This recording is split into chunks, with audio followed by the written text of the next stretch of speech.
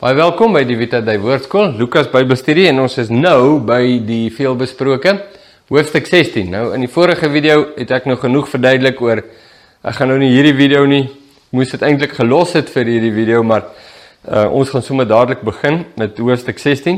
Ek wil net vinnig sê, ek wou dit elke keer sê, en dan as 'n videoetjie begin, dan raak ek nou, my gedagtes zoom nou in op hierdie, en dan vergeet ek nou die ander goed wat ek wou sê, maar ek en Pippa, my vrou is nou so bevoorreg, ons middelste kind, ons het 3 kinders, 2 seuns en 'n dogter, Christian, Willem en Caitlin. En Christian is nou al getroud vir so 5 jaar, en hulle tweede enetjie is nou op pad, nou aanstonds is ek tweede kleinkind ryker. En my middelste kind het nou so 'n rukkie terug, het hy getrou, en ek het 'n dogter ryker geword, haar naam is Michelle, lieflike meisiekind, en is die Here so dankbaar dat hy my seun geseën het met so 'n kosbare vrou. En dan nou binnekort gaan my jongste babietjie, my kokkelossie, my dogtertjie, gaan Caitlin trou, en haar man net so, wat 'n lieflike man, wat die Here vir haar gegee het. En is so kosbaar om hulle saam te sien, en hulle te weet, hom ook te leer ken, en dis 'n wonderlike ding. So die Botha familie is nou nogals op en rond, en ons het baie goedjies. Hierdie jaar is 'n baie opwindende jaar wat ons familie betref, sommer oor daardie dinge. So ons wil ook maar net vir julle dit vertel, dat julle nou saam met ons en dit kan deel. Reg, Lukas 16, is jy reg? Ek hoop jy het dit nou al 'n bietjie gelees. Ek het in die vorige video jou probeer waarsku en sê lees dit vooraf en kyk wat maak jy van dit. So kom ons kyk, wat gaan daar aan? Jesus het ook aan sy disippels gesê, so uit, laat ek net teruggaan, laat ek net sê, daar was die gelykenis van die verlore skaap, onthou jy? En dit was nou hoofstuk 15, en die gelykenis van die penning. En Jesus wat sê groot blydskap oor elkeen wat hom bekeer, en toe die gelykenis van die verlore seun. Jesus het nou nog nie opgehou praat nie. So hy dit vertel, skaap vertel, verlore skaap, verlore penning, verlore seun. Volgende een. Die volgende woorde van Jesus, hy het aan sy disippels gesê, daar was 'n ryke man wat 'n bestuurder gehad het, en hy is by hom aangekla as een wat sy besittings verkwis. Daar's die agtergrond. Ryk man met 'n bestuurder. Bestuurder maak droog. En hy het hom geroep en vir hom gesê, wat is dit wat ek van jou hoor? Gee verslag van jou bestuur van sake, want jy sal nie meer bestuurder kan wees nie. So, Jesus stel nou die verhoog op, né? Kry die situasie. Toe sê die bestuurder by homself, wat sal ek doen, want my Heer neem die bestuurderskap van my weg. Spit kan ek nie, om te bedel skaam ek my. So dis nou net deel van die karakter wat Jesus skep. Hy skep 'n karakter genaamd die bestuurder. En hy gee vinnig agtergrond, die ryke man is soort van die agtergrond, die rugstit van hierdie gelykenis. En dan nou op die voorgrond het ons nou die bestuurder, en vinnige karakterskets oor hom.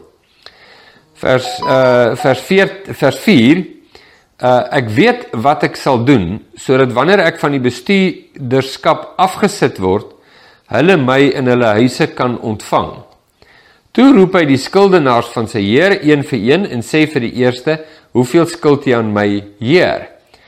En hy antwoord, 100 vat olie, en hy sê, neem jou skuldbewys, gaan sit, en skryf gou 50. Daarna sê hy vir ander een, en jy, hoeveel skuld jy? En hy antwoord 100 mit koring. Dis nou die mates wat hulle gebruik het in daardie tyd. Toe sê hy vir hom, neem jou skuldbewys en skryf 80. En die Here het die onregverdige bestuurder geprys. Nou hier is die deel wat gewoonlik 'n ou knak. Nee, Jesus praat van 'n onregverdige bestuurder. En die Heer prys die onregverdige bestuurder. So, en dit krap nou 'n bietjie ons sake om hier, nou word ons, weet jy, lekker waarop stuur Jesus nou af nie. Omdat hy verstandig gehandel het, dis waarvoor hy hom prys. Want die kinders van hierdie wêreld is verstandiger teenoor hulle geslag as die kinders van die lig. En ek sê vir julle, maak vir julle vriende deur die onregverdige mammon, sodat wanneer julle die lewe verlaat, hulle julle in die ewige tente kan ontvang. En daar is 'n baie belangrike sleutel. Onthou, die gelykenis wat jy nou gaan lees, het iets te doen met die lewe hierna. Baie belangrik, wanneer julle die lewe verlaat. Die ding wat dit nog 'n bietjie moeilik maak hier, is oor dat die mense julle in hulle huise sal ontvang, wanneer julle die lewe verlaat. Okay, dit maak dit 'n bietjie moeilik, en ons sal nou kyk daarna. Vers 10.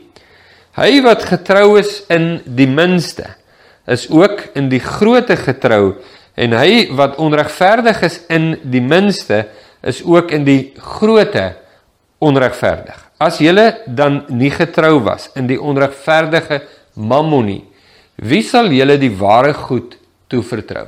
Die ware goed. Wow, dis 'n verskriklike belangrike ding om te raak te sien. As ons leef in 'n wêreld waar mammon, geld, is die ware ding. As jy wil suksesvol wees, hê geld. Jy weet, as jy wil magtig wees, hê geld. As jy gesien wil wees en wat ook al nou, jy weet, jy ken mos nou die storie dan, hê geld. Geld is altyd die ding waaraan goed gemeet word. Jesus sê, julle dit mis, dis nie die ware goed nie. Die ware goed is nie besittings en geld nie. Wel, dit moet jy raak sien, want dit is so wat van 'n vars briesie hier, want dit kom so halfie van die kant af, want dit is nie die manier hoe ons kyk na dinge nie. Dit is nie ons waardesisteem nie, dit is nie ons wêreldbeskouing nie, en Jesus maak 'n kontroversiële uitspraak, hassy.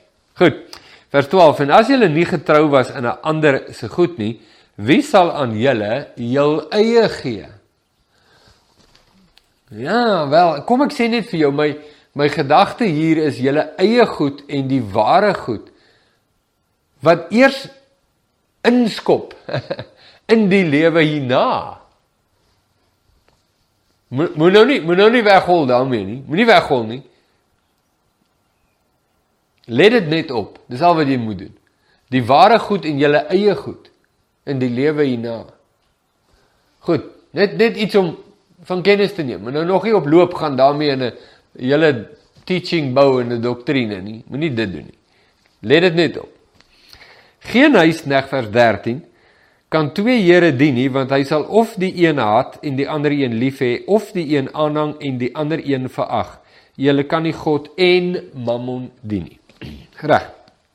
Nou, wat ek nou vir jou wil gee, ekskuus tog, is, en ek het nou gaan net bietjie teruggegaan na die hoofstukke wat ons reeds behandel het. Ek wil net 'n bietjie konteks gee aan hierdie gelykenis, sodat ons na die moeilike dele kan gaan kyk. En dat ek nou vir jou kan sê, wat ek verstaan uit hierdie gedeelte. So, ek gaan nou nie wag dat jy blaai nou na die gedeeltes wat ek nou gaan gee nie. So jy kan net so sylangs notaatjie daarvan maak en dit self gaan lees op jou eie tyd. Maar hier kom dit nou. Lukas 8 vers 14 praat Jesus oor die saaier en hy sê die volgende woorde. Die saad wat tussen die onkruid val, dui op die wat die woord hoor, maar deur die sorge en rykdom en genietinge van die lewe word dit gaandeweg verstik en dit skiet nie saad nie. So die belangrike ding wat Jesus hier uitlig is dat hierdie dinge wat ons as normaal beskou en absoluut noodsaaklik staan lynreg in teenstelling met die woord van God en hou ook 'n geweldige gevaar in vir die woord van God, omdat 'n persoon kan die woord ontvang, maar die appel wat hierdie goed, hy noem dit die sorge en rykdom en genietinge van die lewe, hierdie goed bedreig die woord en 'n persoon ontvang die woord, maar die appel van hierdie goed maak dat die woord verstik word en nie saad skiet nie. Baie belangrike ding wat Jesus daar sê. Dit was Lukas 8. Dan Lukas 8 vers 18, 4 versies verder, sê Jesus, waarsku hy sy disippels en sê, pas dan op hoe julle luister, want wie het, vir hom sal daar nog meer gegee word, maar wie nie het nie, van hom sal dit weggeneem word. Nou, waarvan Jesus praat, in die eerste plek is hy sê, pas op hoe jy luister. So hy praat van wat jy het, wat jy hoor. Hy sê, pas op hoe jy luister. So, verskoning, ek het 'n paar aan my keel. Wanneer die woord uitgaan, en jy luister, maar jy gee nie ag op dit nie, het jy die woord ontvang, maar jy het nie ag gegee daarop nie.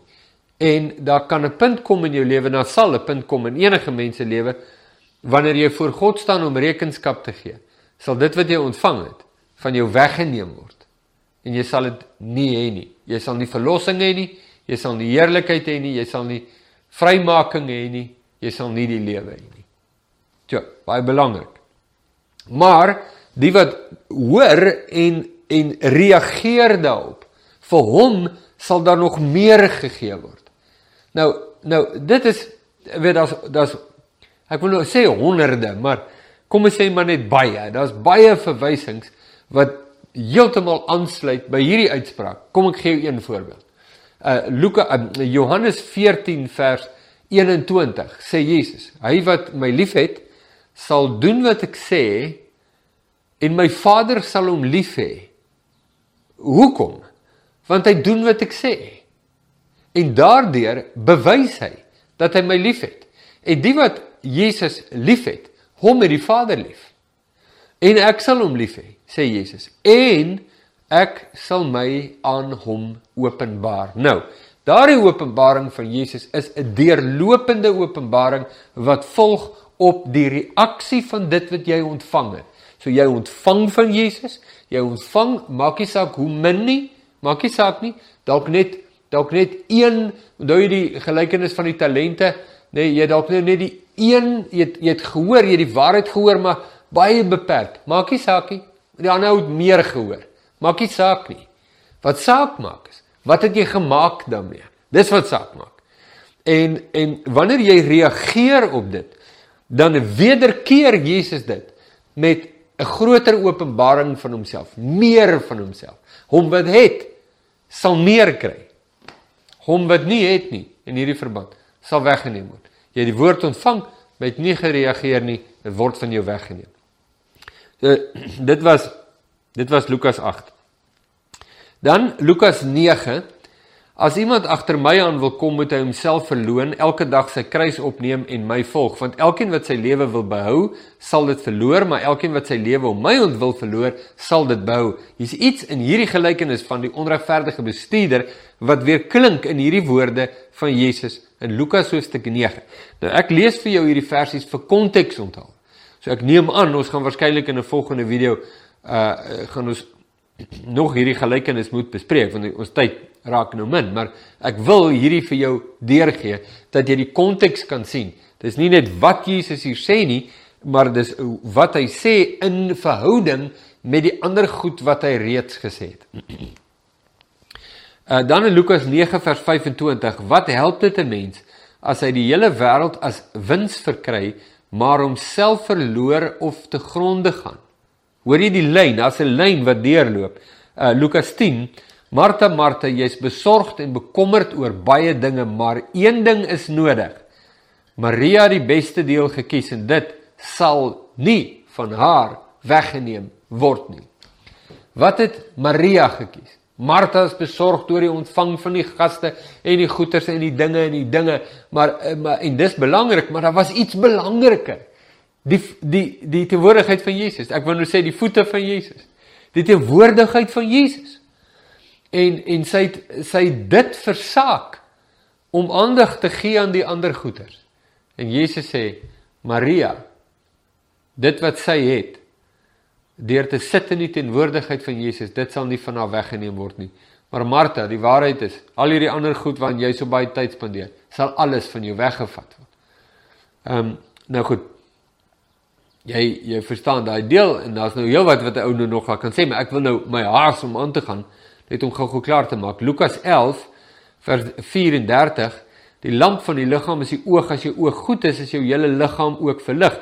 Maar as jou oog sleg is jou hele liggaam ook sonder lig. Pas dus op dat die lig in jou nie donker is nie. Dit sluit ons nou aan met, pas op hoe jy luister. Wat jy het, wat jy ontvang, dat jy daarop sal reageer. Lukas 12, pas op en wees op julle hoede vir elke vorm van gierigheid, want 'n mens se lewe is nie afhanklik van die oorvloed van sy besittings nie. Lukas 12, dan sal ek vir myself sê, Jesus vertel van 'n ryk dwaas, en sê, mens, jy het baie goed wat weggesit is, hou op met werk, eet, drink en leef lekker, maar God het vir hom gesê, jou dwaas, vandag sal nog jou lewe van jou opgeëis word, en wie kry dan alles wat jy bymekaar gemaak het? So gaan dit met hom, wat vir homself skatte vergader, en nie ryk is by God nie. Verder het Jesus vir die disippels gesê, Lukas 12, daarom sê ek vir julle, moet julle nie bekommer oor julle lewe, oor wat julle moet eet nie, of oor julle liggaam, oor wat julle moet aantrek nie. Die lewe is tog belangriker as kos, en die liggaam as klere. Lukas 12, vers 28, as God die gras van die veld, wat vandag nog daar is, en môre in die vuur gegooi word, so mooi maak, hoeveel te meer sal hy julle versorg, julle klein gelowiges. En ons het 'n paar dinge wat hier 'n rol speel, en dit is natuurlik die ewigheidsfaktor, die tydelike faktor van hierdie lewe, die ewigheidsfaktor van die lewe hierna, en die werklikheid van God se sorg, ook in hierdie tydelike lewe. Dan, Lukas 12 vers 31, beywer julle vir sy koninkryk, dan sal hy julle ook hierdie dinge gee, waar Jesus sê, soek eers die koninkryk van God, en al die ander dinge sal vir julle bygevoeg word, bedoelende, soos met Martha en Maria, kry jou fokus reg, as die lamp van die liggaam is die oog, fokus op die regte dinge, baie belangrik.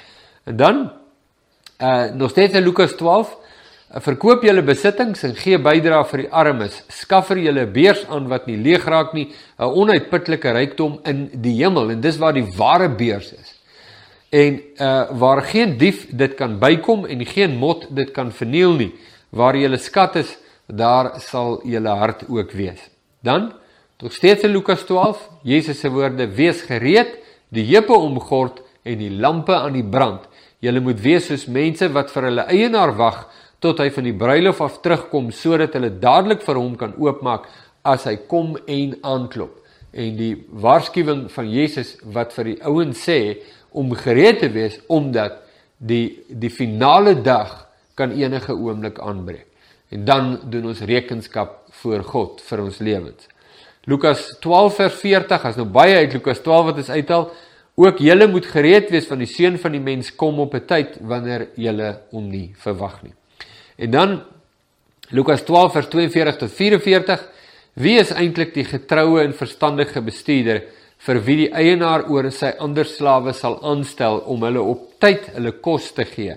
Dit is die man, vir wie sy eienaar by sy tuiskoms so aan die werk sal kry. Gelukkig is hy. Ek sê vir julle die waarheid, sy eienaar sal hom aanstel oor alles wat hy besit. En dan, Lukas 12 vers 47 tot 48, die slaaf wat geweet het wat sy eienaar wil hê, maar wat nie gereed gemaak of volgens die wil van sy eienaar gehandel het nie, sal 'n swaar straf kry.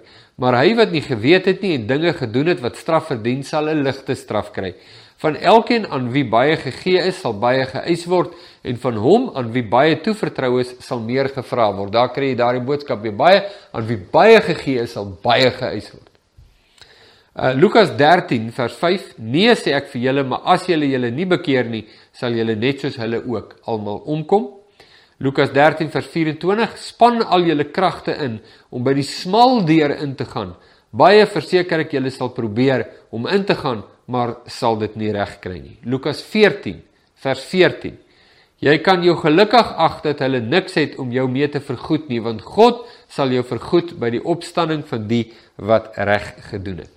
Lukas 14 vers 26, as iemand na my toe kom, kan hy nie my disipel wees, tensy hy afstand doen van sy eie vader en moeder en vrou en kinders en broers en susters, ja selfs van sy eie lewe nie. Vers 33, so kan niemand van julle my disippels wees as hy nie bereid is om van al sy besittings afstand te doen nie. Lukas 18 vers 22, so ons gaan nou verby hoofstuk 16, net om dit wat nou nog moet kom, net ook in te trek. Lukas 18 vers 22, en ek het dit nou in die Engelse Bybel so verskoon, nou ek gaan dit nou in Engels lees. One thing you still lack, sell all that you have and distribute to the poor, and you will have treasure in heaven, and come follow me. Dit was Jesus se woord aan die ryk jong man, wat gesê het, wat moet ek doen? Onthou julle? En toe sê Jesus, onderhou die wet, toe sê maar ek doen het, toe sê Jesus wel, verkoop al jou goed. En dan Lukas 18 vers 28, and Peter said, see, we have left our homes and followed you.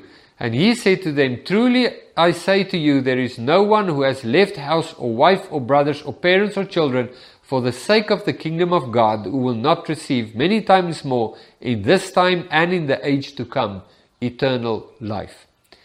Lukas 19 vers 8 tot 10. And Zacchaeus, dink ek is die Engelse uitspraak, stood and said to the Lord, behold, Lord, the half of my goods I give to the poor, and if I have defrauded anyone of anything, I restore it fourfold.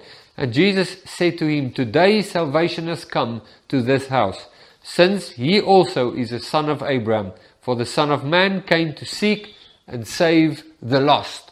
Nou, daai gedeelte met Zacchaeus is vir my 'n kernopsomming van die gedeelte in hoofstuk 15 en 16 waarmee ons nou besig is. En dan 'n laaste gedeelte wat ek vir jou wil voorhou, en dan gaan ek nou eers staak en dan gaan ons met die volgende video aan, is Lukas 21 vers 1 tot 4, en hy ook dan nou uit die Engelse Bybel wat sê, Jesus looked up and saw the rich putting their gifts into the offering box, and he saw a poor widow put into small copper coins, and he said, truly I tell you, this poor widow has put in more than all of them, for they all contributed out of their abundance, but she, out of her poverty, put in all she had to live on. Volgende video gaan kyk ons wat daardie konteks maak met hierdie gedeelte.